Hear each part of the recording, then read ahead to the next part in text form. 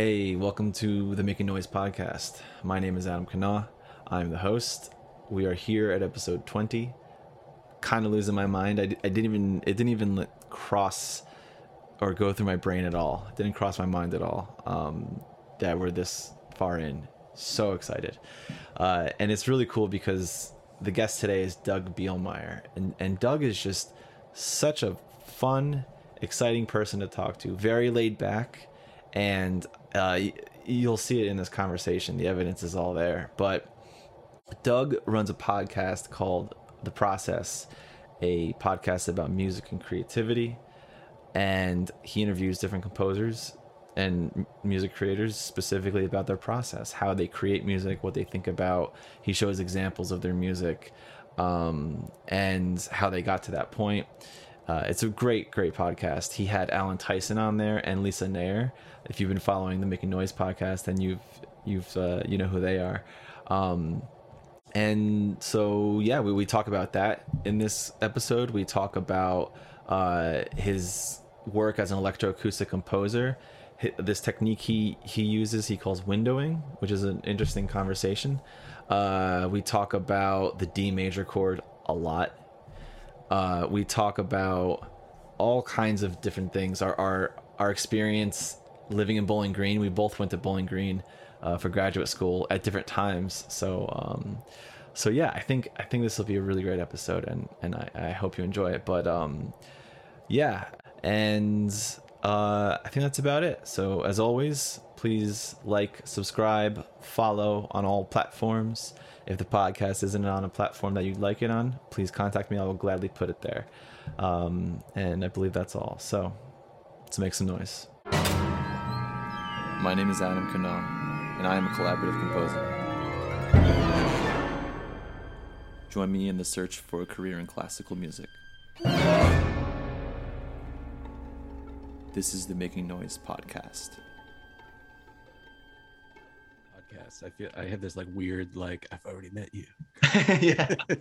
It's funny you say that. Yeah. I know. I get the same exact thing. It's always interesting kind of having that experience with someone who you've only seen through social media or, Yeah. And you even know their like speech pattern and like the gait of how they're gonna, I know they're gonna ask that question because they normally do it. Yeah, it's weird.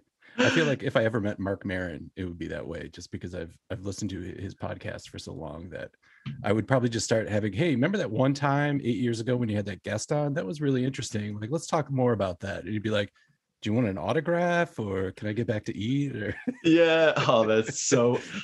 Yeah, Mark Maron is one of those people too, because he just he's one, like you said, that he'll just his speech patterns. Yeah. And I get that a lot too with like Joe Rogan or who's another one. Yeah, I can't think of any others, but right. That's funny though. Yeah.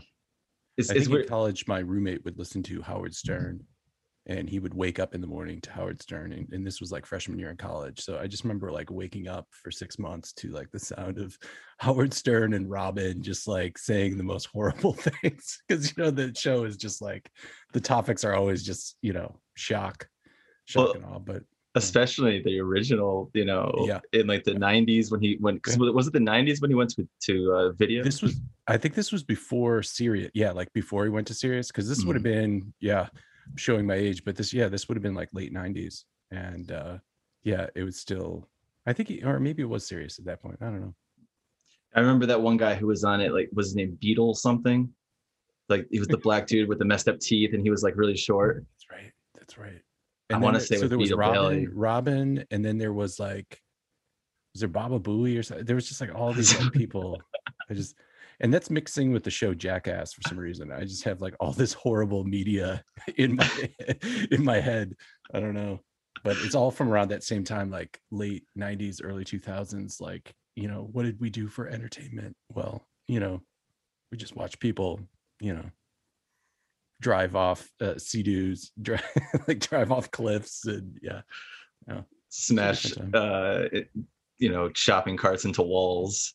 Yes. Yeah. My favorite one though, and I can't watch it without like laugh crying, when you're like just like laughing so hard that it hurts, is the one where they're on roller skates and they're in the back of this panel van, or panel truck, and it's supposed to be having like a skate disco, like an old roller skate disco. And so they're back there skating, and it's like they have disco music and it's all fun. And then the truck starts to basically do donuts in the parking lot. And so they're just sliding around in the back of the truck, and like probably no one left that shoot without bruised ribs. Like I feel like, and I'm just like watching that, I'm like, I can feel everyone's pain. I'm just like, oh, your ribs. And just, yeah. It was a very short sketch. I think it was only like maybe a minute long, because once the truck started moving, no one was roller skating for very long after that. I remember that one, and even just the thought of that happening to anyone is very funny, because it's like you can't stand at all. You're going down right away. Well, and I feel like there was some type of trick, like they didn't know they were going to drive, or maybe they must have had to, because they signed releases. But just the look of just shock on the people's face, where they're just like, this is impossible, we're gonna get seriously injured. Like, I bet that happened a lot on that show. But yeah, I wonder how those agreements worked. Like if it was something where in the beginning they're like, sign this thing, by signing this, that means you agree to do whatever it is we put in front of you, sort of thing, you know? Yeah. And I wonder if you could even do a show like that today. You know, I just, you know, like with the litigiousness of things and lawsuits, I wonder if you could even do a show like that today. But I don't know, things were pretty litigious in the late 90s, early 2000s though, right? Oh yeah. So yeah. Well, I don't know if you saw, there's the new Jackass movie coming out. Yeah. How old are they now though? It's so bizarre. When they're like late teens, early 20s, you're like, oh, they'll be fine in a week. You know, they're just, you know, like they'll walk, you know, they're doing a skit the next day. But like, I don't know, what are they, like 40, 50 now? Yeah. Well, in the trailer, I saw the trailer, Johnny Knoxville has just like pure white hair. Yeah. So he's going down and he's not getting back up. I think maybe they'll do like, you know, all these spin-offs now where they have like the younger generation. So maybe they're passing the torch to the younger generation so another, you know, group of people can grow up learning how to bruise your ribs in creative ways. That's very true. I feel like you might be right with that. And it's kind of interesting because it's like, it makes me think about the you remember the Tide Pod challenge? Yeah. Like, is that the current day Jackass? Yeah, because I think it's decentralized, right? Like everything else, we talk about like the democratization of, so we're talking about the democratization of stupid ways to get your ribs bruised, right? Now, instead of having to tune in at a certain time on a station, right, that should be playing music videos, but for some reason don't play music videos anymore, right? It's all like, dating shows. But that's gone now. That was like a late 90s comment. Now you're just like, what? There's music on TV? No, what's TV? Yeah. Oh yeah. But no, I think it's all decentralized, you know. So like that experience now people are doing on TikTok, you know, you go on there, and if, you know, people aren't dancing or whatnot, they're eating Tide Pods or you know, I was on a chairlift in Vermont, and I was telling a story about how at the time, this was a few years ago, people were throwing cheese, like slices of cheese on their children. Like, and this was a fad. It was a very short-lived fad, but people were doing this, and I turned to the people on the chairlift with me, and I was like, hey, like, you guys know about this, right? And they looked at me like I had four heads. They were just like, what what are you talking about? I'm like, no, it's a thing. It really is. And even as I was just telling it to you now, you're just like, Doug, I don't think that was a thing. No, actually, it's funny because as you say it, see, when you said it, I thought you meant like throwing cheese from a chairlift, but then no. I remember there were like vines or something like that where people would throw it on their toddler's head, right? Right. Yeah. And why? Why? But you know, to get likes and to, you know, get a response, right? Yeah.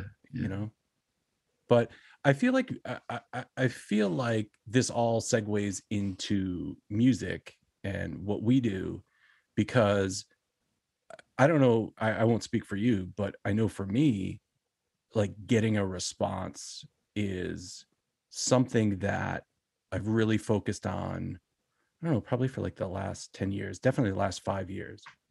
But I know there's a certain time when I was writing music, and you can share too about this, but there was a certain time when I'm like, I just kind of made music to make it, and it had to be perfect, and it was this like isolated thing, and it was something that I just did, and it was almost like I was like a monk or something, you know, like it was my calling that I had to do this thing, and regardless if the world or society or my friends or even my parents wanted to listen to it, it was something I had to do. And I remember thinking about it, like going back to the late 90s, like thinking about it as this sort of like calling. And yeah, I would say it's only been since the last maybe 10 years, definitely 5 years, that I've now been more interested in about, well, how can I take what I do and elicit a response, and not be just that I'm like throwing cheese at a toddler. You know what I mean? Like not have it be something where it's, I don't know, maybe like not maybe like child protective services need to be called, but like, you know what I mean? Like that it's not this cheap, hokey thing, but that I'm still expressing myself, but that I'm drawing attention to it. And I feel like maybe, and maybe you could talk about this a little bit, but I feel like maybe some people think like that's not what you should be doing if you're quote unquote an artist, or if you're writing music. You shouldn't even be looking for an audience. The audience should find your genius. I don't know, it sounds silly saying it now, but I definitely believe that. It definitely in the late 90s, I definitely believe that. I think especially once you're going through college and stuff, because when you're in your undergrad and then even at the grad school and stuff, you're exposed to so many new things. And I think particularly in undergrad, that's the first time in most people's lives where their ideals and beliefs are challenged for the first time, like significantly, Right. And so it's like we learn about these composers and stuff who've done these like massive things that we idealize and whatnot, and so I think it's easier when you're an undergrad to think in a way where it's like I have to be doing this like cutting edge shock and awe, like you said, like this is for a very specific audience that will come to me, sort of thing, or and they're right there waiting for the next sort of masterpiece or whatever it may be.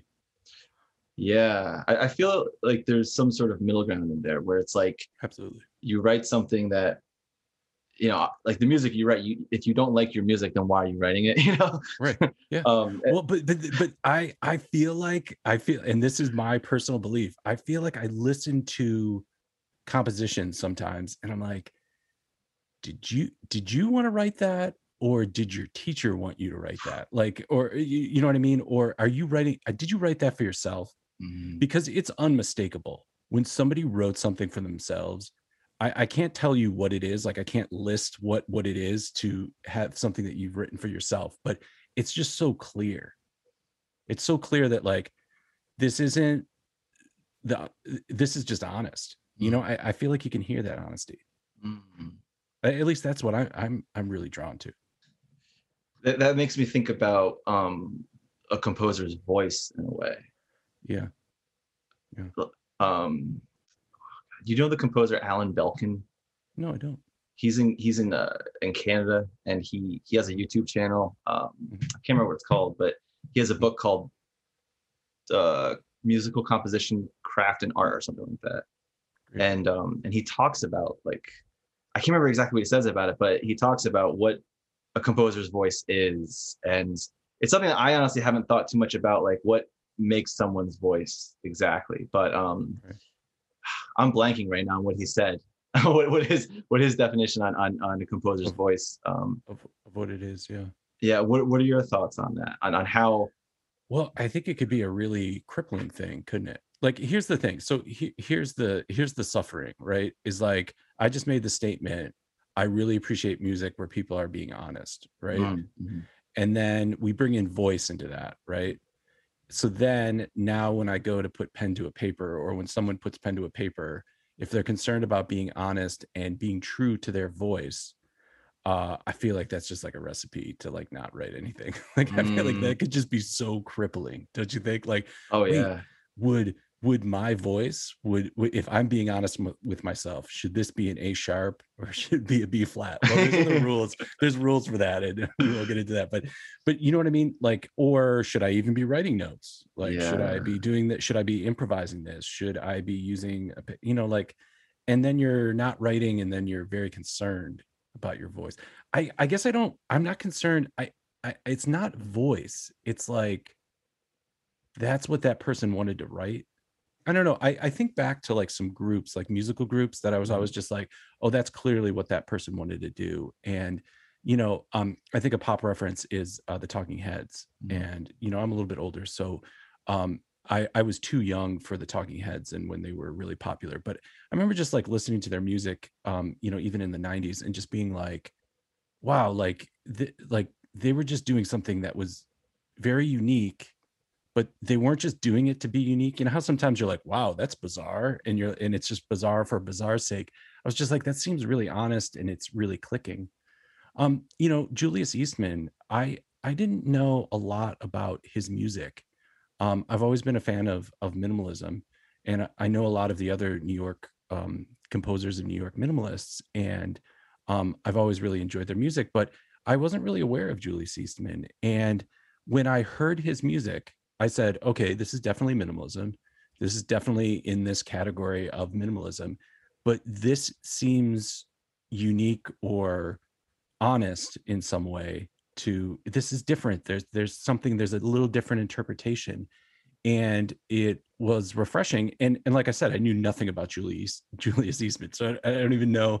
I learned more about his life and what a struggle it was, and I believe he ended up dying in the 90s. Sometimes I think he died in Buffalo, New York, and that's meaningful to me because I grew up in Buffalo. So I just like he had this life in New York, and a lot of his music got lost because he was evicted from his apartment in New York, and ended up, he struggled with addiction. He struggled with a lot of things.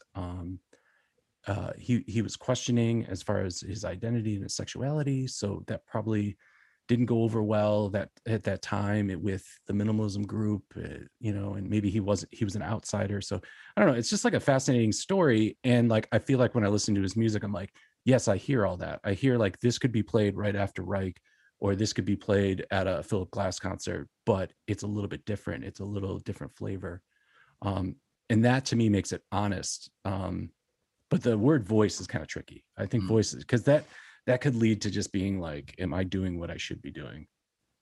Right. Yeah. Well, that makes me think back to what you said before about like writing what your professor would have wanted you to write. Right. Or like what some external audience you have in your mind, like, oh, this is what they'll want, Right. Because we hear their voice, right? I do. At least I do. When I'm sitting down to write, I'm like, okay, what's the old rule? And I got this one from one of my first composition teachers. You can't repeat something more than twice. Like the third time, it's got to be different. Like just these and you may have never heard that rule, but for me, that's like this like rule. And if I'm breaking it, then I'm going against, yeah. And all I'm doing is like repeating something. And obviously I'm a, big fan of minimalism and write a lot of music that is minimal in concept. So a lot of times things are being repeated and things are changing slowly. So just going back to that, I hear those voices a lot, and I don't know if you do, but so it's the voice of, am I doing what I'm supposed to be doing? Am I doing what, my teachers or these outside voices are saying? Am I doing what my, audience says? Are there moments? Yeah. Sorry for interrupting you. Are there moments when you recognize this voice happens more? Like, are there times when that voice happens more regularly than like, or specific instances where that voice will pop up and you're like, every time on Thursdays, it always comes, Yes, Thursdays. Yeah. It's Thursdays at 3:30 p.m. or 3:05 on TBS. No, it is, I think it's when I'm not doing what I it's when I'm doing what I'm not supposed to be doing, or when I'm overthinking it. Just like there in that whole messed up sentence, right. And I do try to be very sort of spontaneous about the decisions I make. I like to like set up a form and a structure so I have boundaries, but then I like to use my intuition, because then that's just me responding, and I feel like that's going to be more honest. Okay. So like, have you ever written a fugue before? I think I might have as an exercise. Right. Yeah. You know, maybe not as like an actual composition and put it out in the world, Sure. but as just like an exercise sort of thing. Right. But I've tried. I mean, I've tried, and then I get like, you know, so many bars in, and I'm just like, now I'm just following some rule, and then it gets too rigid, and yeah. But I don't know about you, but I feel like there's a lot of voices that are often, whenever I'm making decisions in composition, they do come up, and sometimes they're helpful. You know, like there are helpful things that our teachers have taught us and the things we picked up along the way. And other times they're just imposter syndrome and other things that are, you know. That's the worst. Yeah. Imposter syndrome is like the hardest thing that's like the worst sort of negative talk for a composer. Because I think all of us have it. Yeah. At some point, at least, you know. Yeah. And it's a specific voice. I don't know what yours sounds like, but mine's kind of like, it's always this questioning voice that's like, really? That's just a D major chord. Like you're just gonna leave that on the page there, just like a D major chord? Like, okay. You know, and it's a very passive aggressive voice. Right. Yeah. You know, like it's like, really? You're just gonna leave that there? Okay. It's like, oh, you're you know, you're pretty smart for a kid from Buffalo, you know. Yeah. So, oh yeah, you know, yeah. So yeah, that's a bad voice. That can't be there when I'm trying to be creative and be honest, you know. I've also found too, I talked a little bit about this technique of windowing that I do, and I use it quite a bit on the recent release. It came out in May. It's Ambient Works, and it's on Albany Records. And it's about 15 years of work. So I've released several albums over the last 5 years, and this one was more of sort of like a travel log, or like a best of things that I've been working on, probably even since grad school. So there's like a few pieces that are even as old as like 2005, 2006. And then, you know, there's a few that were written, you know, yesterday or the day before. But yeah, this technique of windowing, it's really just manipulation of sound files. So I have a source file and I manipulate it, and I do so in really basic ways. Sometimes to the effect where, you know, it might sound like a skipping of a CD, or it's a very small bit or very small section of a piece of music. And, you know, in 2021, or even in 2015, or even in 2010, there's so much you can do with sound, you know, and especially, you know, I'm talking about coming from an approach of being an electronic musician or a composer that is using sound files instead of orchestras. There's so much you can do. You could just get lost in a sea of, well, I could use some granular synthesis here, or, you know, I could be convolving this, or, you know, I could write a program in C sound and manipulate the sound. So like, you know, the sky's the limit, and you could end up working for months and create like a bell. You know what I mean? There's people that do that. They like write a piece for a year and it models the oboe. And you're like, all right, cool. Well, like, I think you can get a really good session musician to come in and do some stuff, but that's important work too, though. I'm not belittling that, because, you know, a lot of the great tools that we have at our disposal are because people have been, you know, spending time doing this. But so I find windowing really just says there's, you know, you can stretch the time, you can alter pitch, you can alter the sort of window size or how much of the clip you're actually hearing. But I try to keep it that basic. So when, you know, you're hearing an electric part in something that I do, and especially like on Ambient Works, a lot of times there's this familiarity because you're hearing something that maybe you've heard before, but it's being manipulated in almost kind of like a glitch aesthetic where it's malfunctioning, it's breaking down. And so for me, actually, you know, kind of going back to what we were talking before, part of the way I deal with those voices is just keep it very limited with what I do. Because sometimes the voice is like, well, actually, why don't we pull this over to MATLAB and do, and it's like, no, we're like going to do this. And, but we could do that. But, so I do actually try to like limit myself in some way too, so that, I can't get too bogged down, because if I stop moving, that's when I think the voices come. So it's not 3:35 or 3:05 on a Thursday. It's when I stop moving forward with a piece, that I have a chance to really start to look at it before it's even done and start judging it and start evaluating it. And then those voices, they come in really fast. Like, oh, that's a D major chord there. Yeah.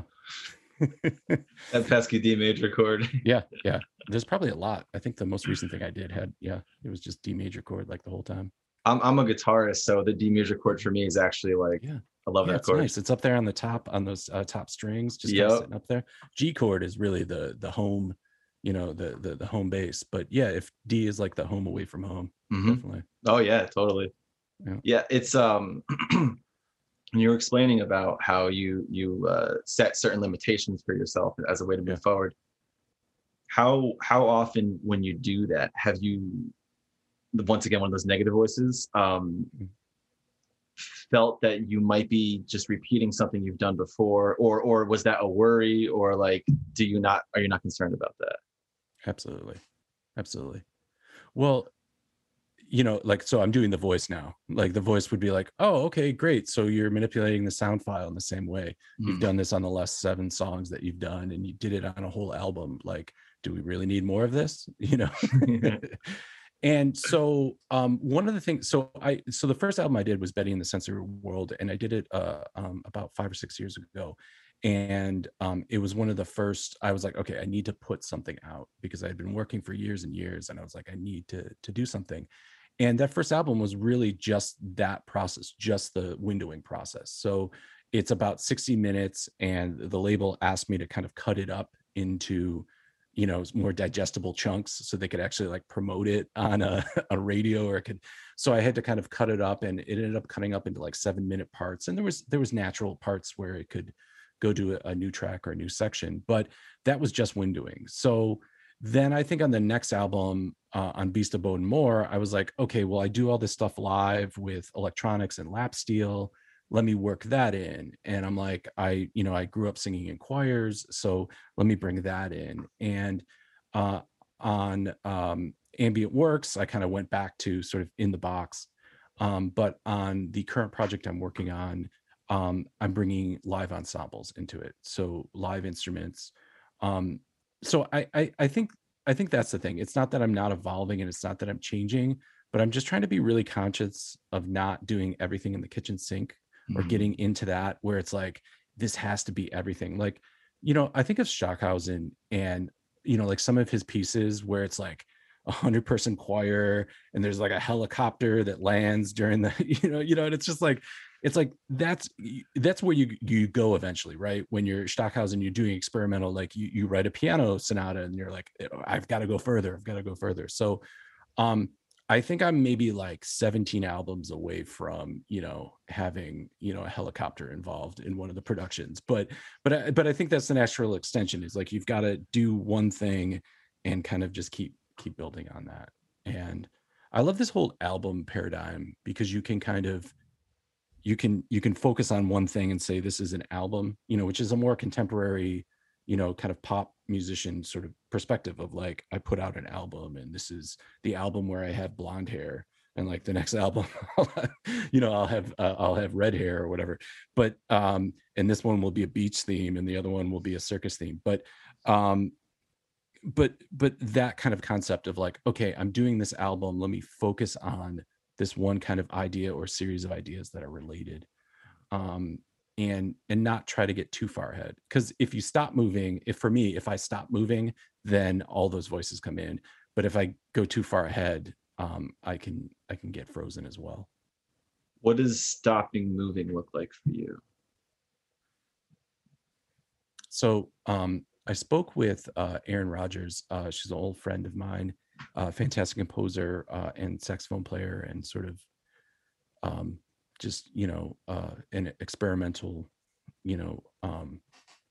motivator, pusher, promoter of all this great and experimental music. She's in like 17 groups. And she spoke to me about, dealing with having to write an orchestra piece. She said her nightmare was having to write an orchestra piece and then having a year to write it. And the minute she said that, I was like, yep, that's I've had that nightmare.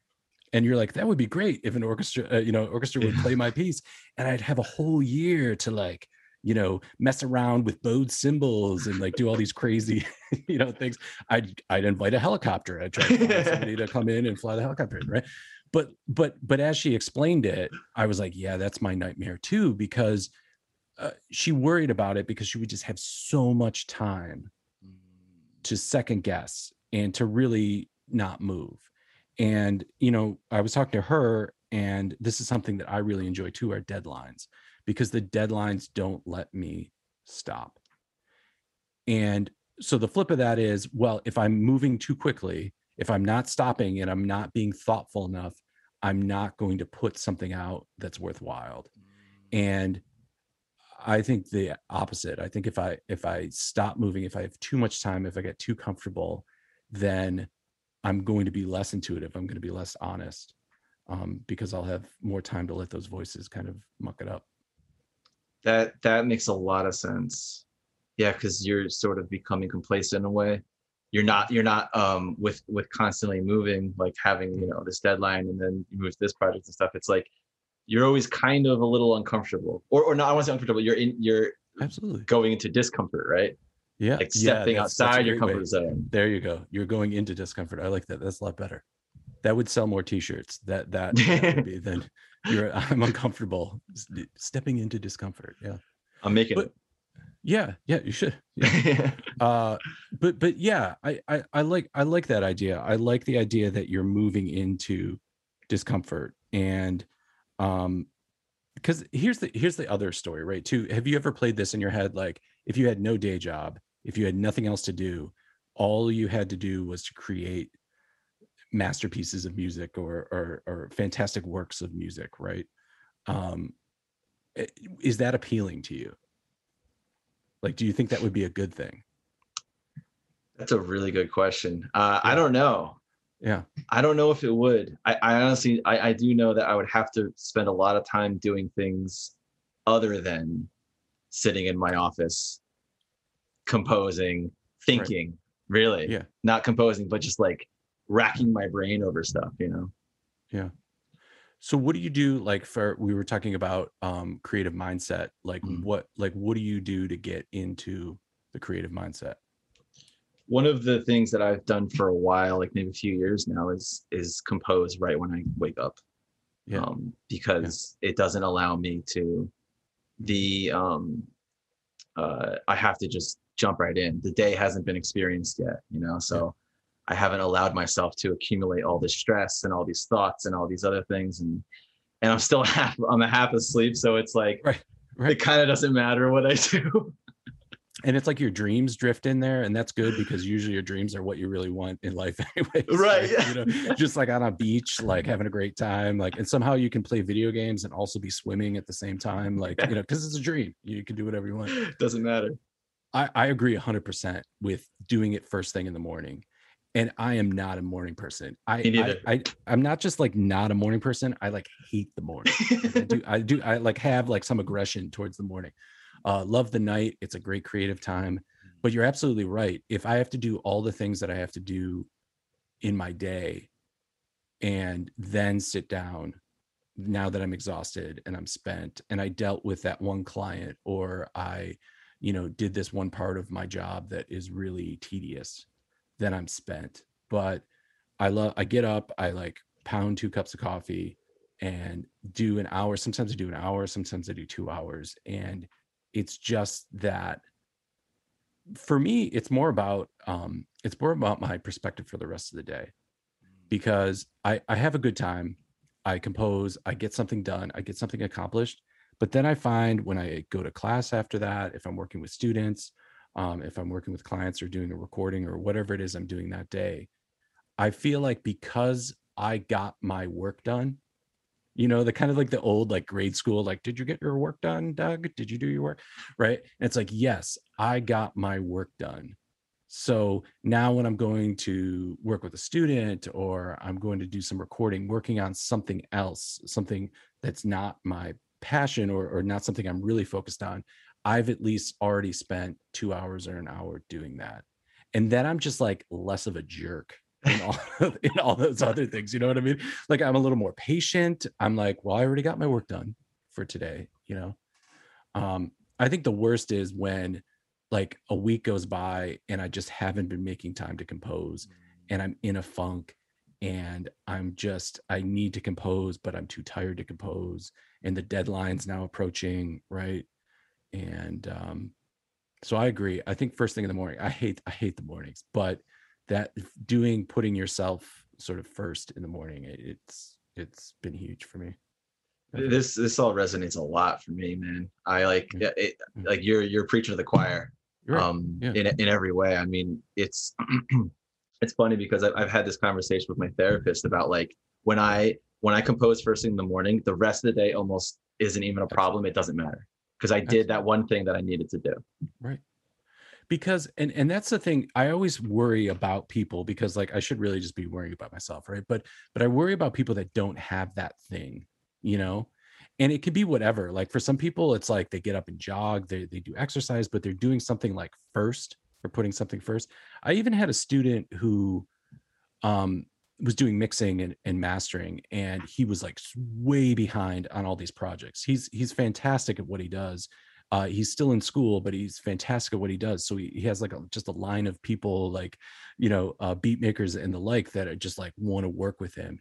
And he just balancing school and work and everything else. He just, we were having a conversation. He was just like, I'm overwhelmed. And he's like, I have so much to do and I don't want to do it. And so I was like, try doing it first thing, putting that first. And I think that was a big help for him. And he was like not a morning person. he was like one of those students where like it would be like a 2:00 class or whatever, and you'd be like, that guy just woke up. That guy, yeah. He's still got his like pajamas on. He's like, oh yeah, and you're like, dude, it's 2:00, man. You're not living right. It's 2:00. He's got his morning coffee. Like, right? Yeah. His morning coffee. Yeah, absolutely. Yeah. You just know, like, yeah, this person woke up a few hours ago. But yeah, so I think that's, the other thing for getting in the creative mindset, another thing for me is like drone music. And I do actually like write drone music. So that's like something I do as well. But there's a fantastic station out of San Francisco, Soma FM, and they have a station called The Drone Zone. And it sounds like very new agey, like you're like, I don't know, like, are you lighting candles? Are you meditating? And that's cool if you do, but it's drone music. And what I really love about it is I can be doing other things and listening to it. And I can also be doing like technical things. Like obviously I couldn't be like having a conversation with somebody while listening to it, but it's fantastic background music in the biggest sense that it is very, very passive. And I'll often be doing the other tasks that I need to do throughout the day. And if I know I'm really approaching a deadline, so that like 2 hours in the morning is just not going to be enough.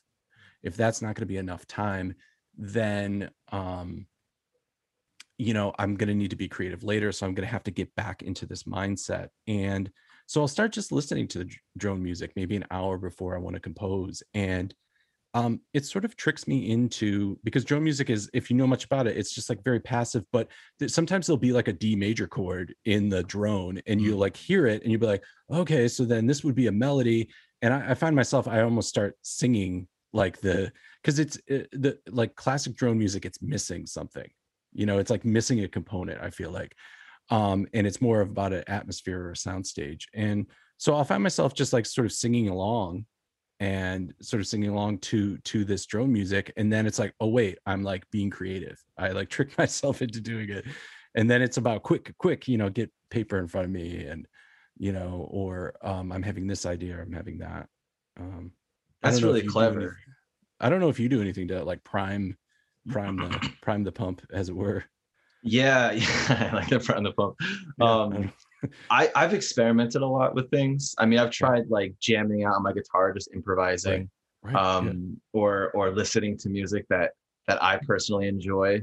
Yeah. The concern with doing that is I don't want to then write what I just listened to, you know. Right. But aren't you really writing what you just listened to? Like probably. Like I don't mean I'm not like, I don't mean to be condescending or tell you what you're writing, but aren't we writing what we're experiencing and what we're hearing? Oh, totally. Yeah. That's a clever approach though, with listening to the music to kind of get you into a creative mindset. Yeah. Like or music that you said is missing a certain component, and so you're starting to fill out those components with your singing and stuff like that. I think if it was something that you really liked, then I find like if I'm listening to Reich or something else that I like really like, or that I know, if I'm listening to it, I usually just kind of get I either get like really excited about it, or I get kind of like, well, I can't do that. Like I can't, it's like a Stockhausen piece. I don't have access to a helicopter. Like I should go back to, accounting or something. You know what I mean? Like, right. So that I can find that too. Like if it's too stimulating the music, if it's something that I'm too into, it'll almost like prevent me from being creative. But, yeah. Cause you're then like certain music demands your focus like that much more, to where you kind of you step out of like being that creative individual, and now you're like a listener, or maybe even like a music theorist at that point, analyzing from a way of like trying to understand the music and not to try to create your own. Right. Or something I always do, I'm like listening to just the snare, or I'm listening to just like one instrument. I'm like, I wonder how they recorded that and EQ'd that. Like, that's kind of interesting. And, yeah. Like, then you're in the weeds, and I don't think it's challenging too. Like, especially with music that, if it's music you've never heard, but it's the type of music that you would listen to, like let's just say minimalism, for example, Sure. And you're exposed to this new composer. And a lot of people who aren't musicians use background music to work on their stuff, right? Like, oh, I gotta send some emails, let me put on some background music. Yeah. What is it like for you? Because so I'll give my whole experience. Is like, if I'm trying to punch out an email, and I put on a piece of music that like it's something minimalist, but I've never heard it before, I can't focus on the email because I'm like, I'm in tune with what's happening. Absolutely not. Yeah. Like, and that's why the drone zone is great too, for like writing, because it's so passive that you can be like writing. I like can't be listening to like Napalm Death and like, like writing anything. But, when I work though, it's weird. Whenever I'm doing like really tedious stuff, I listen to just 80s music, and it could be like the worst 80s pop music, whatever it is. Because maybe I grew up with those songs and I've heard them so many times that it's like a warm blanket. So I like know where they go. I've heard them hundreds of times. And so it's in the background. It's a comforting thing. It's a music thing. It makes it more enjoyable, but it's not something that's going to stop and, pull my attention away.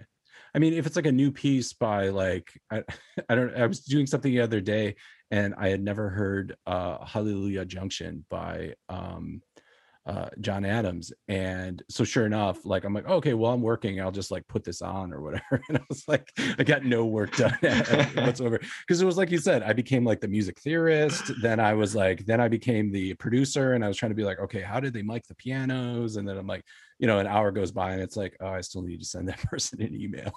Right. Yeah. It's too easy for that to happen. It's too easy. I mean, like, it's, we're trained for that sort of thing, to listen, to analyze, also to enjoy, right? I mean, we like hold our relatives and family hostage every time we go to like a supermarket, and we're like, no, let's just stay in the car for like 5 more minutes. It's almost over. Yeah. Like, we need groceries. You need to get out of the car now, please.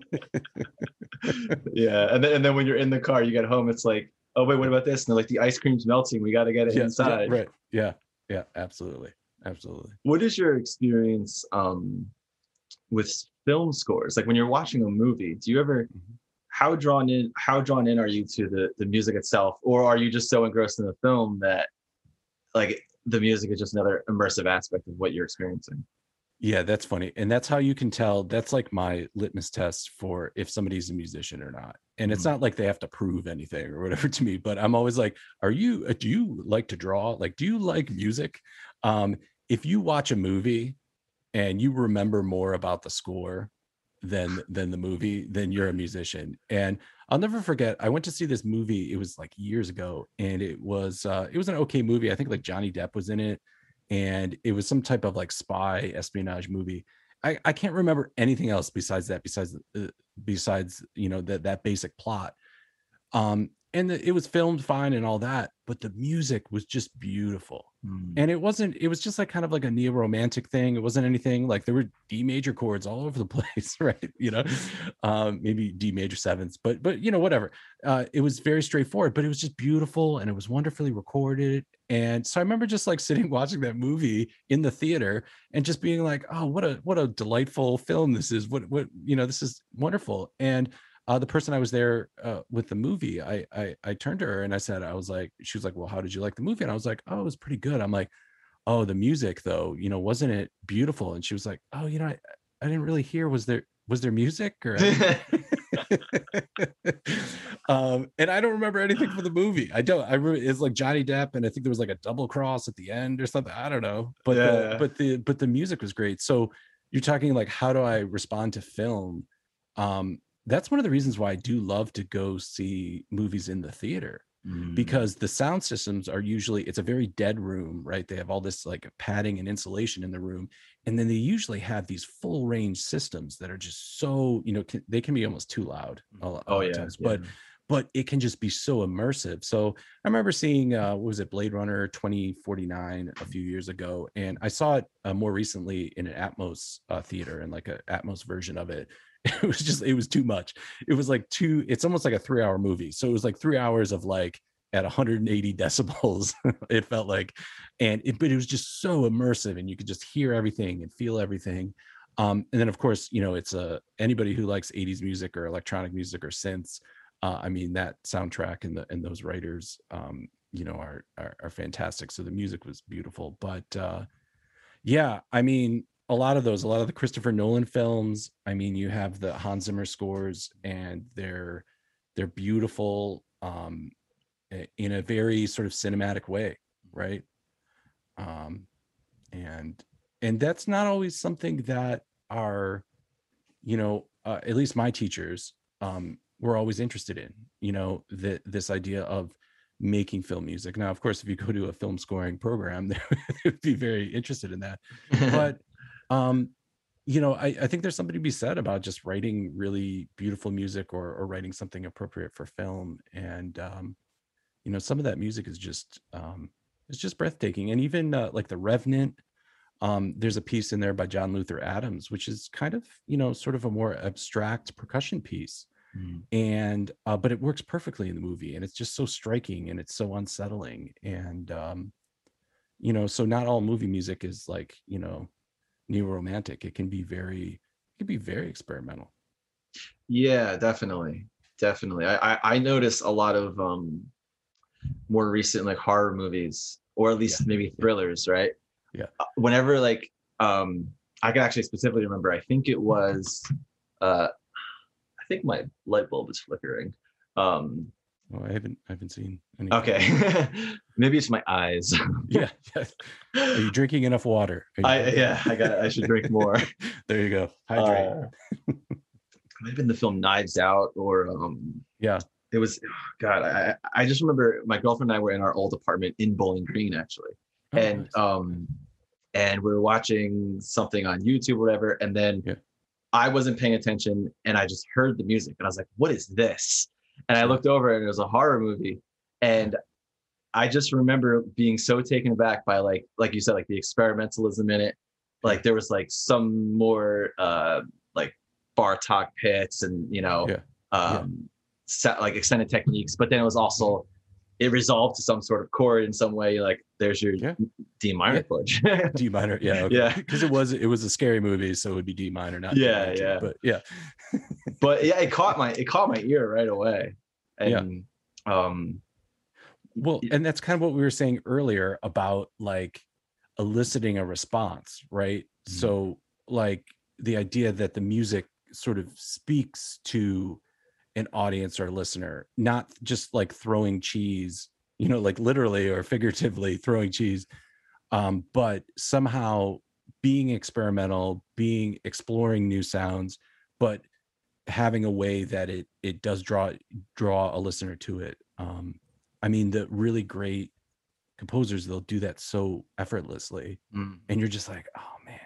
That's when my imposter syndrome is like, there's no way I could do that. Like, you know, it's just like, you know, like, oh, they just did that so effortlessly and just drew me in.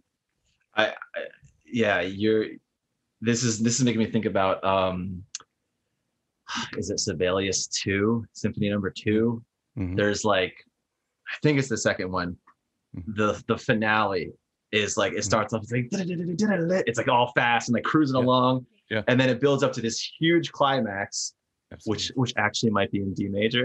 Right. Yeah. And it's this beautiful melody.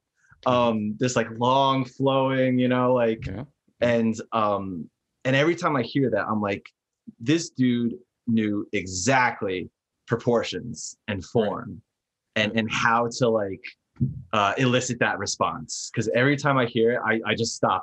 If I'm like chopping onions listening to Sibelius, I just stop and I'm like, I'm keying into whatever's happening. Absolutely. And you know, it kind of reminded me, we were talking about films, the end of Hereditary, or Heredity. I don't know if you've seen that. It's a horror film, and it's if you haven't seen it, it's fantastic. Gabriel Byrne's in it, and I'm forgetting the lead actress's name. Toni Collette is in it. Yeah. And you look at it and you're like, I think I'll pass on this one, but it's terrifying. And there's a final scene, which I won't get into details for everybody who's going to watch it, but there's this music that's playing, and it is grotesque and beautiful all at the same time. And I'm like, yes, like this. And I'm like, this is experimental music. I am conflicted about what I'm hearing. Yeah. And I'm like, and I think that's like going back to the earlier definition of like, what is honest? And I think one of those factors of honesty is I'm hearing something and I'm very conflicted about what I'm hearing. It's not a D major chord. It's not a D minor chord, but it is, but it's not. And I don't know how I feel about that. Right. You know what I mean? Like we keep going back to the well on that, but like, that's what I mean. That's one of those things where I'm like, wow, this person is being really honest because they're telling a story or they're telling a narrative where maybe there's not one answer, maybe there's not two, and there's some sort of interpretation.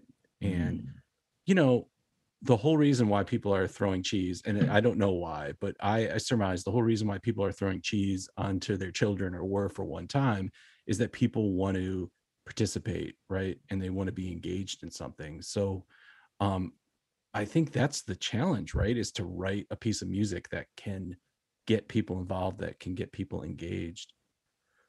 But if I stop to think about that too much, I mean, those voices, they're only a few steps behind me. If I let that voice get into the writing process, totally, yeah, then I'm sunk. This is one of the things that I really admire about film composers, and I would love to be involved in something like that in some capacity one day. But I mean, the ability to, like what you're saying, to elicit a response by trying to portray a certain emotion or character or concept in that moment of the film. What was I watching yesterday? Eyes Wide Shut. Yeah. Tom Cruise and Nicole Kidman. Lone piano line. Yeah. And like the moments when that would happen, it's like you don't miss it. And, like it stands out to you, and like you feel this thing is happening, you know. And the tension, like you were saying before. Yeah. I feel like there's that discomfort too. And it's just a single piano line. And, you know, that whole movie is about people are doing these group things together, but they're still very isolated and very alone.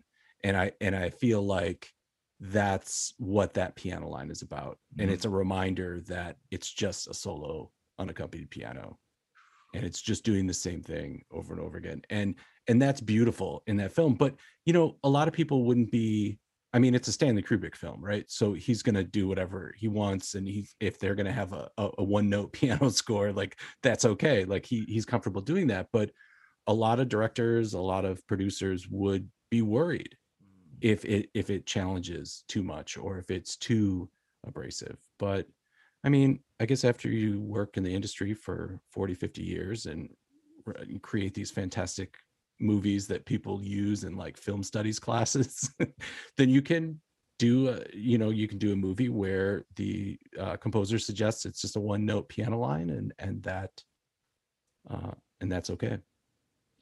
Well, this makes me think a little bit. So through our correspondence, and we were talking a little bit about creativity, and we've been talking about that here too, and stuff like that. Yeah. And I've been kind of thinking in my mind today about like, what is creativity, and how do you define creativity? So I'm kind of curious as to how do you define creativity, Doug? Oh, I don't know if I know the answer to that. I don't know if I know how to define creativity. I think it's something that I need to do. So somebody once asked me, it was kind of like a softball question. They were like, why do you compose? And I was like, because I have this like deep need when I get up, like I have to do it. And I was even talking about like, if I'm not creative first thing in the morning, if I don't get to it, I will physically get, and mentally I will get irritable. I will get agitated. Because there's something very therapeutic about it. It's meditative. There's something, and there's a lot of research and people who are a lot smarter that talk about the effects it has on your brain being creative and doing a creative act. But defining it, I don't know. It's the thing that I need to do, because the less of it I do, the further I get away from being comfortable and enjoying other things in life. But it's such a rewarding thing. So it's not like I'm addicted to creativity and I like have to do it and it's ruining my life, creativity. But for some people it does. For some people they just have to keep writing and keep making all this stuff. And we hear these really horrible stories about Beethoven and about Mozart and just other composers in general, where their life is their work, and that's sort of admired sometimes. And like I was saying earlier, like in the late 90s, and definitely when I first started school, I was like, this is a calling and this is a thing. This will be my life. This will define my life.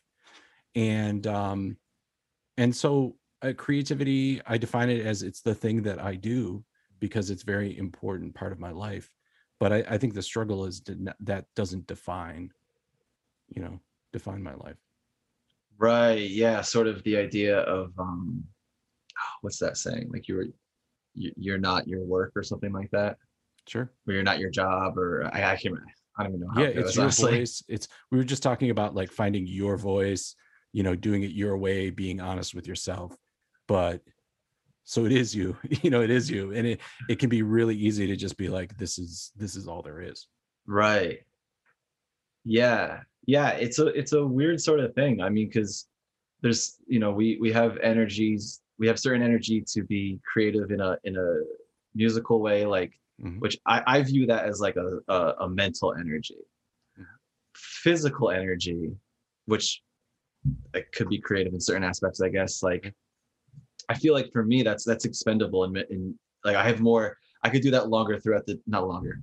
I could do that any other points throughout the day. Whereas composing, that, like we said earlier, doing it first thing in the morning. If I don't do it first thing in the morning, I can't do it at night. But if I work out I could work out at 9 at night or 9 in the morning.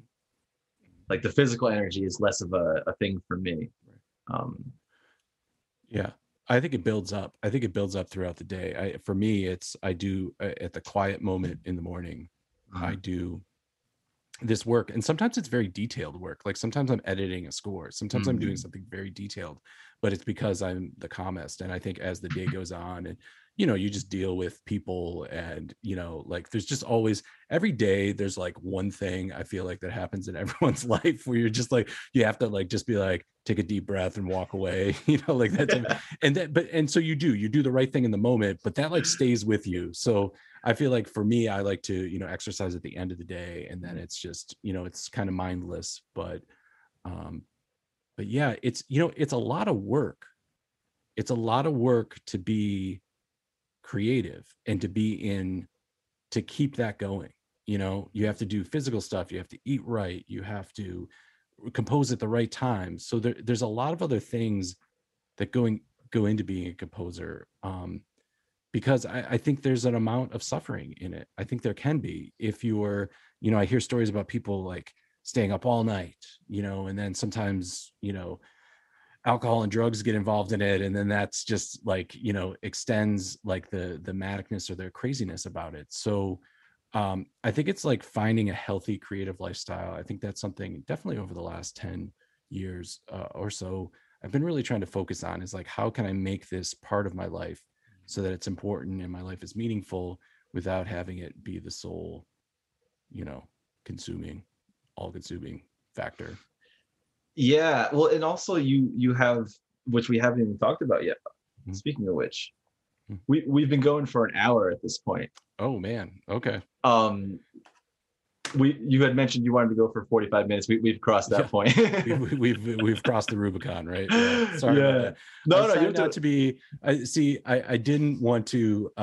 I'm always so jealous of Alan because of Alan Tyson, because he's so passionate about music, and when I did a podcast episode with him, it was just so fantastic to talk with him, to talk with someone who took so much joy in the creative process. I feel like my experiences, there's a little bit more suffering involved, and there's a lot of kind of prep, but it seems like he really enjoys it. And that's the whole reason why I do the podcast. The whole reason I do the podcast is to just talk to other people about their process. And that, if anything, it's like, oh, I do that too. Like, or I'm like, I absolutely don't do that. That's I don't say that on the show. I'm like, no, what are you talking about? But I get to hear other people's perspective and other people's ideas. Yeah. And really that's what the show is about. The show it had sort of a therapeutic idea behind it. I wanted to connect with other people that were being creative, and not people who are musicians, or is specifically musicians, or not people who are conductors or people who are in the creative process and in the trenches, and either have like Alan, somebody who finds a lot of joy in it, and then talking to other people too who really, really struggle. So it's been a great show. I just finished up the second season. The third season will be beginning in the fall, and we'll have a new round of guests. But it's just great. I think it's almost like composer therapy in a way, because I think we have all different types of people come on and have different perspectives. Some people are writing choral music, some people are doing electronic music. I even have some jazz and pop artists that come on there as well. And so that's really what the show is about. And I try to, so one of the reasons why I was like, we should stick to 45 minutes is because on that show, I try to make it a shorter 22-minute, less than 30-minute show, so that it's concise, and I do a lot of editing. And so I was trying to be as laconic and precise with this, but unfortunately, if you get me talking about creativity, well, here we are. I am not complaining at all, honestly, because this has been so great. And the thing is too, is I'm more than happy to go, as if we want to keep talking, we can definitely keep talking, but I don't want to overstep any boundaries for you. If you want to cut it, sooner than later, that's fine with me. But yeah, I listened to Alan's episode. I had to listen to Alan's because he was on the podcast a little while ago. And I listened to Eric Salazar, the first episode. Yes, Eric, yes. Right. Yeah. And he had a 3-part. In the first season, I was doing multi-parts. Yeah. I listened to it on SoundCloud, I think it was. Yep. Yeah. But one of the things that I love about your podcast off the bat is that the title basically explains what the show is. I hope so, but I've like had to put a colon, like the process, a podcast about creativity and experimental music. Right. But that's so long. So you're like, hey, you can search it, and people are like, what? I got to creativity, and then my phone died. But yeah. But yeah, I think that's what it tries to be about. That it tries to be about creativity and experimental music. And I made that distinction because I was like, I could really have anybody on. I could have anybody who's being creative. Like, there's so many creative things that people are doing. I mean, there's baking and cooking, that could be a creative act. There's accountants that do creative accounting. That could be a creative act. But would that be interesting for the show? So I had to kind of narrow it to experimental music, or I chose to. And that's a huge area in itself. And like I said, I have drone groups on there. I have electronic groups on there, choral composers, opera composers, film composers, people who don't call themselves composers. They're allowed on there too, because they make experimental music too. So I think it's been a great show. And it's available anywhere. The first and second season are up on anywhere where you find your podcasts, so you can get them anywhere there. And they're also, I think, available, the episodes, on SoundCloud, so you can watch it there. Eric Salazar is a great friend and a collaborator that I've worked with on past albums. Not only his own music on his own albums, but he's played on some of mine. And Eric's another person that finds a lot of joy in being creative. And Eric is also somebody who's like really into D&D. And that's something that maybe some people would like snicker at and say that's like not cool. But Eric is just like really honest, and he's like, I enjoy D&D, and so he writes music that is for people engaging in that activity. Really? So like, he writes music for people who are engaging in it, and it's like, well, that's not my thing. Like, that's not what I want to do. But I feel like when we were talking about honesty, it's like he enjoys doing that. He knows that community, he knows that audience, and he writes music for it, and it's really successful within that community. So yeah, I think Eric's a great person to find somebody who takes a lot of joy in it and has found out how to be honest. And I think he's found his audience. Well, that's one thing that was interesting with Eric. I didn't know that. I didn't know about him writing for D&D, or writing music specifically for those sort of. Right. He does all types, but that's like one of his. Yeah. Right. Yeah. I mean, I had. Do you know Elisa Nair? Soprano. Yes. Yeah. She was on the podcast, and she plays D&D, and yes. And we were talking about that. And one of the things, I've never played it before. I know about it. Yeah. But I had mentioned to her that that's like the sort of game where, because it goes on for so long and stuff, I would love to watch people play it, because it looks so fascinating. I don't know if I'd partake or not, but like, maybe have a beer and just hang out and and then play Eric's music in the background, There you go. You could be like the DJ for that event. That could be you could do like a whole thing where you drive a truck up to people playing D&D. You come in full audio system. You could do surround sound. Yeah. It'd be fantastic. You get lights and whatnot. You could dress up like an orc. It'd be a great time. Oh wow, yeah. I have the Batman mask from 1989, like Michael Keaton's Batman. So. Oh, the original, the authentic, the original. Oh yeah. No, that's just funny. And so, yeah, I think that's the big thing too, though, is like, whatever you're going to do, whatever it is you're going to do, whatever's honest to what you want to do, then do it, and like find your audience. Because I mean, I go to these shows, especially here in Boston, there's all these like just great experimental music going on, and sometimes it's being made by people who aren't even musicians. Well, I guess they are, because they're making music, but they're not formally trained as musicians. And I see this stuff and I'm like, whoa, this would make the most avant-garde school of future music, as Cumatic or whatever. This would make everyone really uncomfortable, and there's an audience of people cheering on and participating in these concerts. So I'm like, I guess wherever you go, there is a place for what you do. But I think that's the struggle, is finding that audience. But once again, like, we got to keep moving. For me, I got to keep moving, and I got to keep writing pieces. So I can't be spending all my time thinking about, is this what my audience wants? Is this what, I can't start asking those questions. Right. That's a whole other aspect of being a composer, where like like if you're thinking too much about the music itself, then it's like, oh no, you're uncomfortable. and right. and then thinking too much about, I love this, you're moving away from moving into discomfort to just discomfort. right, yeah, and then the same thing, thinking about the audience too much. That's, oh wow, yeah, that's a dangerous spot to be in. Yeah, it's I think for me, one of the things that like I have the biggest, when I have those negative voices the most, is when I'm trying to write a piece under a deadline that I'm not prepared to meet. Yeah. Where I have to write really quickly, because then I'll default to things that I do. Like, oh, here's an Adam Kanawha thing. Mm-hmm. It ended like Adam Kanawha ends it. Like. Yeah. Well, your name is on the piece. So that's true. it should probably be. You know what I mean? I'm just playing. There's the counter voice, right? Right. Well, of course I'm doing that because it's me, and that's what I do. Yeah. And I've only got 5 minutes to finish this, so yeah.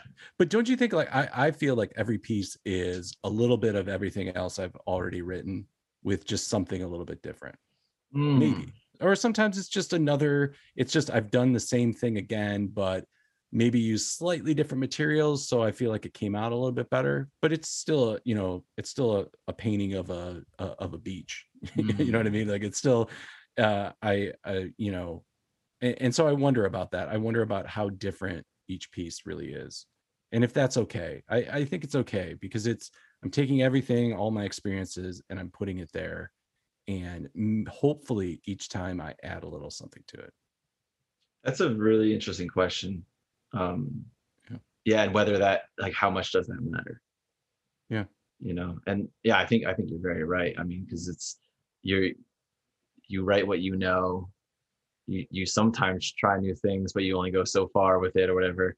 Mm-hmm. This is a pretty obvious one for you, but when you go from writing electronics and then writing purely for acoustic instruments, how does your process change much, or is it the same?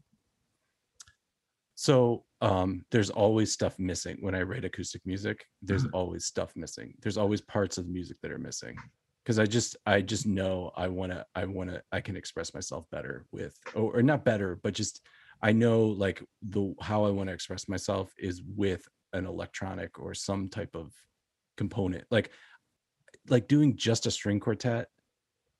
Like, that just seems like, I don't know, I'd love to do it. Like, if somebody commissioned me to do it, like if somebody calls me up tomorrow and says, Doug, we need a string quartet, I'll do it. Done.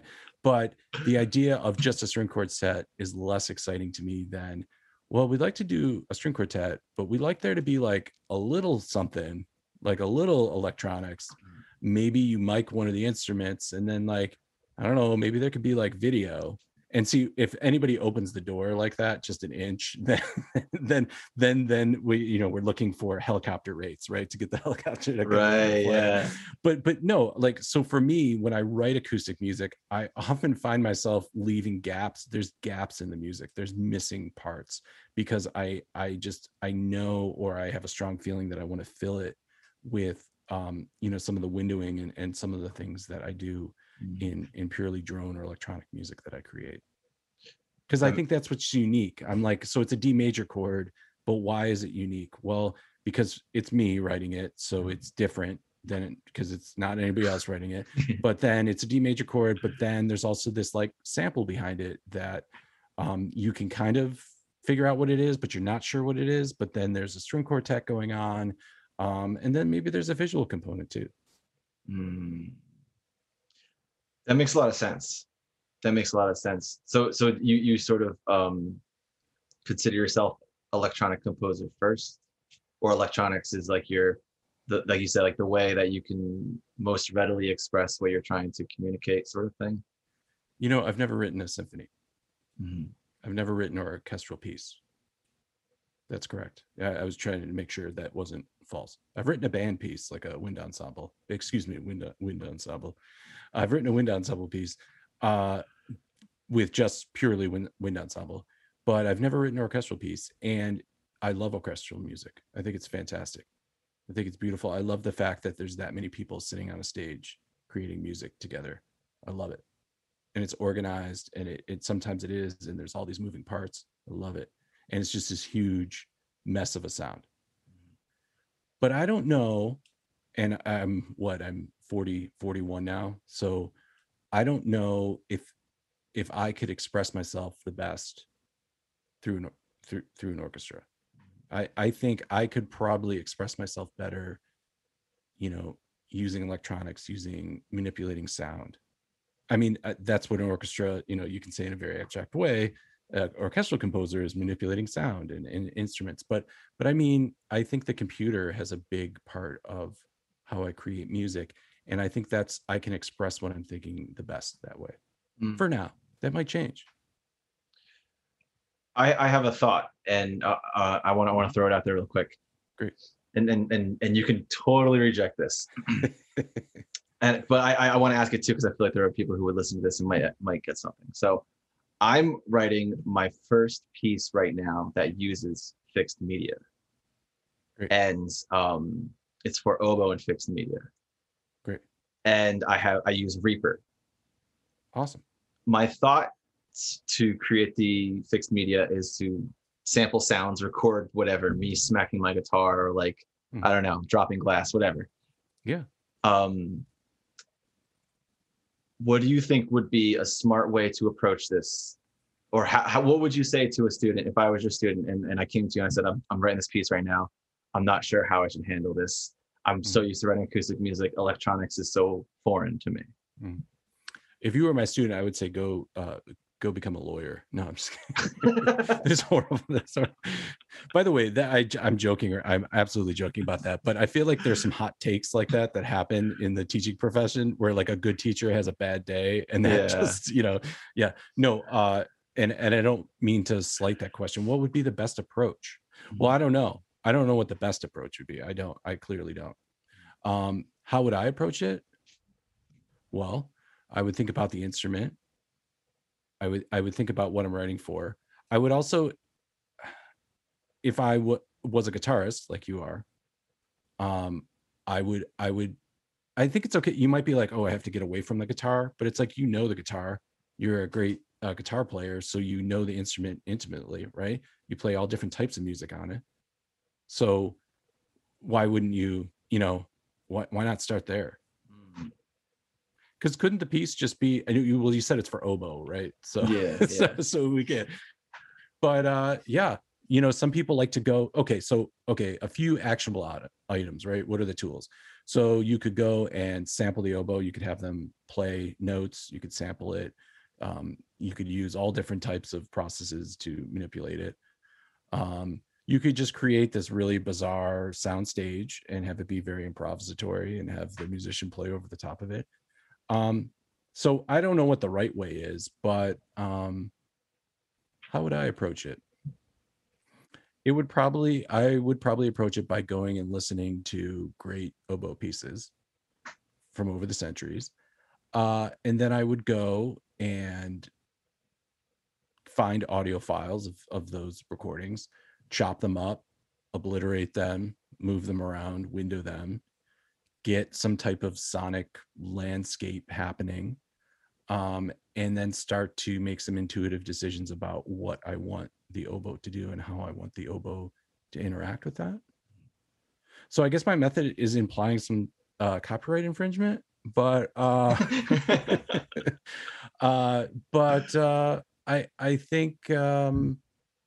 think that's how I would approach it. So I don't know the best way. Sometimes people ask the person who's commissioning it what they want, but nah. Yeah. It makes me think, chopping it all up and using pre-recorded material makes me think, is it James Tenney who did that Elvis piece or something like that, where he took Yeah. like a fraction of a second of an Elvis piece and just like, or Elvis song, and like, Yeah. right? Was that, is that It's right? like a Plunderphonics, and then it makes me think of Girl Talk that was more recently, where this DJ was using, you know, the kind of acapella tracks and kind of tracked out versions of different songs and sort of mashing them up, mixing them together. This was about 10, 15 years ago, before like the mashup was really like a whole phenomenon. Now you can go on YouTube and everything's mashed and put together. You know, I would say too, why would it be any different than how you normally write music, right? Like, just because it's fixed media and there's an oboe involved and you have to have some type of, you're probably going to be using the computer more in the compositional process. Why would the approach really have to be any different than what you normally do? I mean, I'm sure you have a process, right? You have, you know, 3 very sharp pens or whatever, 1/2 cup of coffee. Like, I'm sure you have like a very like this, I'm writing now, like this is what I do. I don't know what your process is, but so why would it be any different?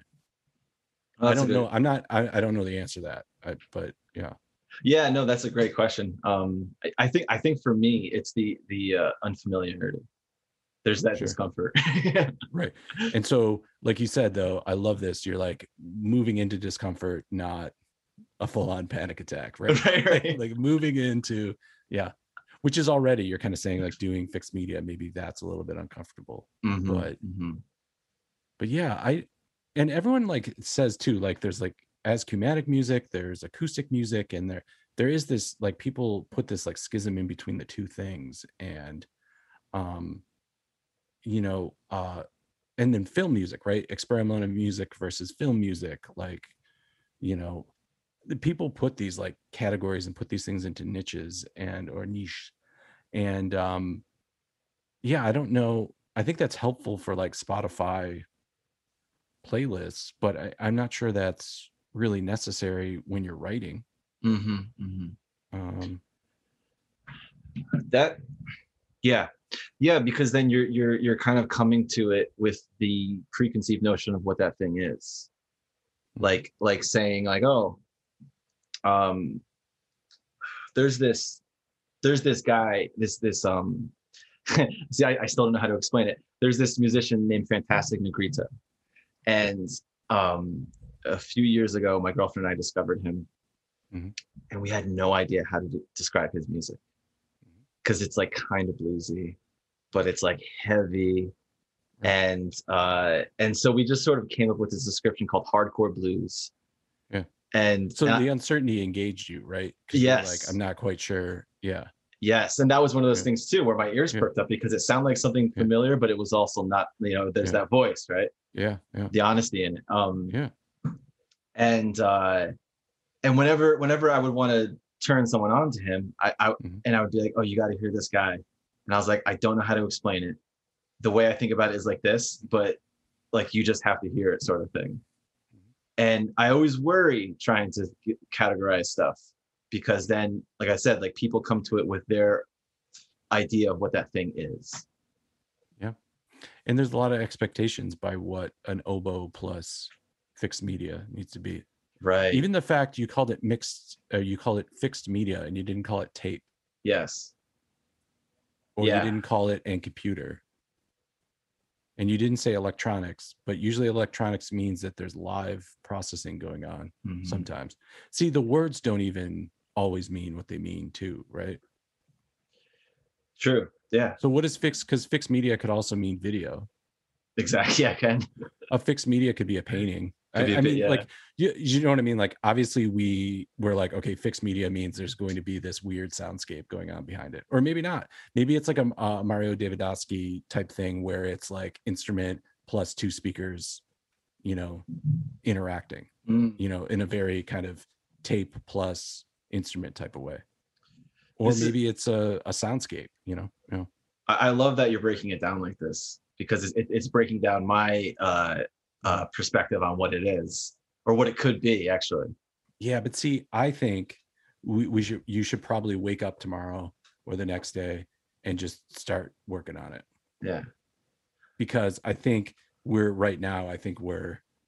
stopping You know what I mean? Like we're stopping and like analyzing it as like, what in 21st century culture, what does fixed media even mean anymore? Right. You know, right. like, and then like, if you're trying to write, like, and think about the expectations behind that, right? You know, you think about Brahms, you know, like taking years and years to write his first symphony, living in the shadow of other composers. And man, there's a person who needed to keep moving and not get stuck. Mm-hmm. Yeah, I've definitely been dreading putting the whole fixed, you know, the electronics, whatever you want to call it, you know, the fixed media aspect together. Because I've already been writing the oboe part, you know, because that's what I know. And I've thrown things together on Reaper, like, you know, took some recordings that we did through our Zoom calls. Threw on some effects, just kind of manipulated it, maybe like stretched it out the time for how long it lasts, sort of thing. And like you said before, how like the amount of control you have using the computer, how the amount of control you have over the sound is one of the things that really intrigues me about it. Like you could offset it pitch wise by however many microcents you want, you know. Just enough so that like over the course of like 25 seconds there's like one beat, as in beating, you know, like the phenomenon of beating. Or you can make a 60-minute album off a 3-second guitar loop. You know, you can make a 60-minute album, and somehow you can, through manipulation, make that interesting. And so you can do a lot with very little, or you can do very little with too much. Like so I guess I would be a horrible composition teacher for you then, wouldn't I? If I just be like, I don't know, man, like just get up early and crank something out. But maybe don't overthink it. I don't know. I know what I would do. And I think just being like, okay, well, I'm going to start by listening to the Drone Zone, and then I'm going to start chopping up some files and seeing what ideas I come up with. And I would probably do it in reverse. I would do the fixed part first and then figure out how the oboe incorporates with that. That's what a smart person would do. No, that's just the way I would do it. I think you are doing it in a very smart way too, because now you're going to have this, like, the oboe writing will be this thing, right? And the oboe writing, I feel like in your piece, most likely will feel like a composed, very thoughtful thing. And maybe the idea is the fixed media will just enhance that a little bit. Like you don't have to have like 360 sound where things are like flying around the room and there's like a cannon explosion and then like, you know, it's like the THX theme like at the start of the movie. It doesn't. It could be just like you add a little reverb and like it just adds some ambience to it. Yeah. Or ambiance. Sorry, I'm from Buffalo, so ambience. Don't worry. I say all kinds of things like my girlfriend picks on me. I say horror instead of horror movies. Oh yeah. What is that? Is that Chicago accent? No, I'm from New Jersey. I don't even know if that's New Jersey accent, honestly. I don't know. Yeah. Yeah. How do you say coffee? How do you say coffee? I say coffee. Oh, you do? Okay. Yeah. All right. Yeah. I don't know if it's too powerful. It might come out sometimes. Yeah. You know, like the coffee. Yeah. Bag of donuts, sort of like piece of shit. You know, like. Yeah. It comes out when it does. And right. It's funny. Yeah. Me and my sister, you know, she's really the only one I still know from Buffalo. And so we'll have conversations and it'll just one word will be, you'll just be like, no, that's unacceptable. We live in New England now. We can't. Right. Yeah. They'll know we're not from here. If you what is suppress our Buffalo name. Yeah. It's like, oh, that's funny. Yeah. What is there a sort of Buffalo, like?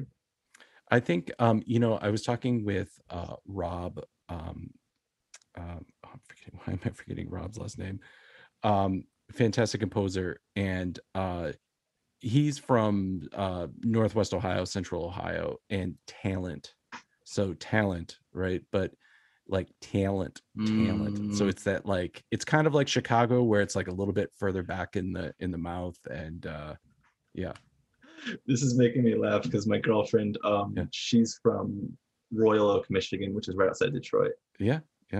That's literally how she speaks. Yeah. Like, Well, when yeah. she says She's my very name, she'll be talented, like, very yeah, talented. yeah, Adam. Adam. Yeah, yeah. Yep. I always pick on her for it. Well, it's not like here in Boston they don't have a ridiculous accent here. I remember, and people correct you here too. I was talking about, I referred to Concord, Massachusetts, and they're like, Concord. I'm like, yes, Concord, and they're like, not Concord. What you want is Concord. You want Concord. I was like, okay. The Boston accent's one of my favorites. It's intense. It's one of my. If you go to Southie, you might just be like, what is that? But you still comprehend, the brain still is like, yep, I heard what that person said. But yeah. I mean, I know there's like, what's the one area, is it like they say Worcester or something, or Worcester. Yeah, but it looks like Worcester kind of. Yeah, Worcester. Yeah. Well, it's like the street in Bowling Green, Ohio. It's spelled Wooster, Worcester, right? So you can say it the correct way, but that would be spelled very differently in New England. Yeah. Here's an interesting one from Bowling Green. I don't know if you remember or if this is, but people would say needs done. Needs done. Like the grass is.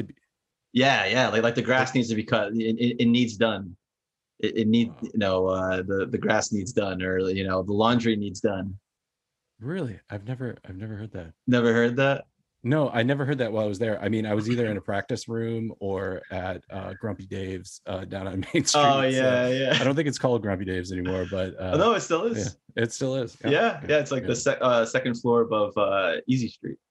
That's right. The Easy Street Cafe. Yeah. Great food at Easy Street. I don't think I've ever been in the Easy Street Cafe. When was the last time you were in Bowling Green? Oh, it would have been 2006, I think. I've been meaning to get back for the wonderful music and arts festival that they have there, especially as far as experimental music is concerned. It's fantastic, and a lot of great people, a lot of great memories from there. Just haven't gotten back, but no time like the future. Totally, yeah. Maybe sometime you can be the Kier artist in resident. Oh wow! Well, that would be a great honor. Yeah. There's the is it Kipler or I can't remember his name. This gentleman who was so kind to donate to the residency, and it's the I think his name's Kipler. I could be wrong, but Kipler Electroacoustic Residency. Oh wow! Kier. Oh, that's in the they have like the 10-point. Is it 10-point studio? Yes, it's fantastic. Well, it's a fantastic electroacoustic program, and I mean the facilities are great, and then just the faculty, and of course Eleni, and just all the people that would come from around the world who were engaged in electronic music. It was great. In my master's program, it was really great to have a very focused program on electronic music as a thing.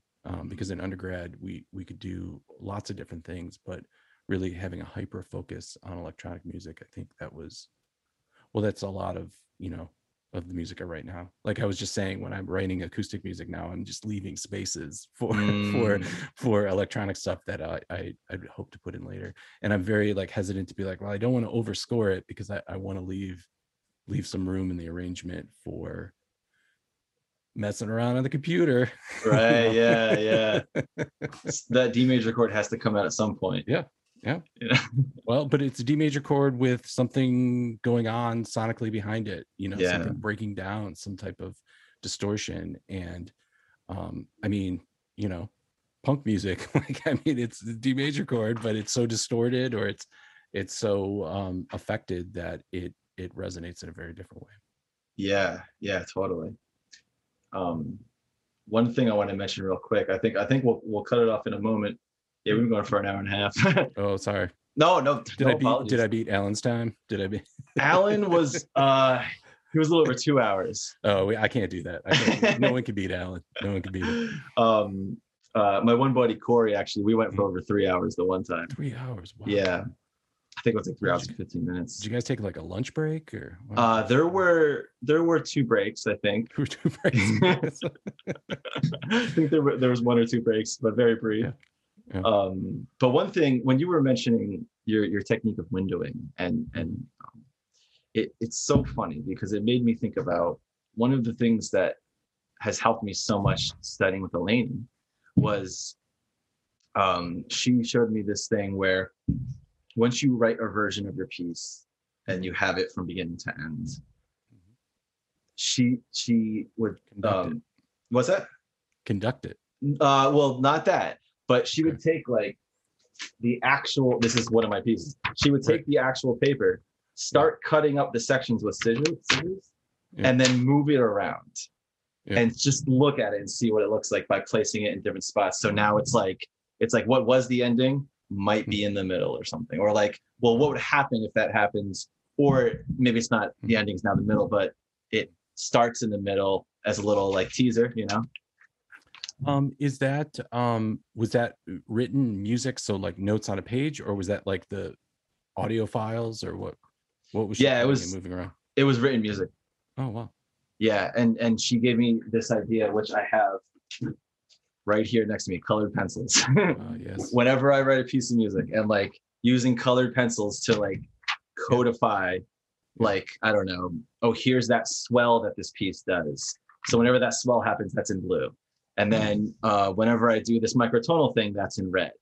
And then so you can visually see, without having to really think about the music, oh, that thing happens here, but it never happens again. Right. I should probably bring that back, because that is really, you know, like. Right. And I think that's great, because then if you're visually looking, you're looking at all these different colors and shapes, and you're only seeing that blue line once. And so maybe you're like, well, should it only, because sometimes things could only happen once, right? Yeah. Well, that's a great technique. You made me think about it when you had mentioned windowing and stuff like that. Yeah. I think that's more about like just taking very, very small bits, and then, you know, through repetition and stretching, you know, building them into something bigger. But a lot of great stuff from lessons with Eleni and or Dr. L, as we called her in grad program, and a lot of interesting ideas. And you know, I was talking about those voices that I hear, and definitely hers is a voice that I hear. And there's some things, you know, where I'm like, well, I'm not going to do that anymore, or I don't, you know, there's some things I don't listen to, but there's a lot of things in there that, you know, I'm like, where do I go next? And I hear that voice. So I think that's the really positive part about teachers and what they can do for us, is they can be sort of when we do start to second guess, and when we do start to get sort of stuck, we can kind of go back to some of the mantras and some of the things that they give us, and keep moving. You know, even if it's just like, figure it out at the end, like get a draft done, like get a draft to me. If I do, you know, I feel like working on my thesis with Eleni, it was very much like the deadline's coming, so have something for this deadline. And so I often hear that voice, you know, just telling me to be like, all right, deadline's coming. Even if there is no deadline, there's always a deadline. But well, that doesn't matter right now. It needs to be done by Friday. So make a decision. That's great. Well, I got to say too, that might be a good spot to even leave off the podcast. That'd be great. Before we end it here though, but where can people find you? Do you have any projects coming up that you'd like to plug? Or you mentioned your album, right? Ambient Works. Right. Yeah. So it came out in May, and it's available anywhere. It's available on Bandcamp. It's available anywhere where music is streaming. You can also buy a copy of the CD on Amazon. It's Doug Bielmeyer Ambient Works, and it's on Albany Records. And it came out in May. If you want to find out any other information about me, you can just check out dougbielmeyer.com. That's DougBielmeier.com. That has links to a lot of great stuff. I'm also on all the socials. I'm not throwing cheese on children or myself on those socials, but I do have stuff that I'm trying to engage you with anyways. And that's just, they're all at Doug Bielmeyer, either at Instagram, Twitter, or Facebook. No cheese. No cheese. Not yet. All D major. Yes. Oh, yeah. Mm-hmm. Awesome. Well, Doug, thanks for being on the podcast, man. This is a really fun conversation. Absolutely, Adam. And hopefully I'm going to start taping for the next season of the process. So if you have some time, I'd love to. It's usually just an hour conversation. Maybe I could have you on that. I think that would be great. Absolutely. I'd be honored to be on the podcast. Yeah.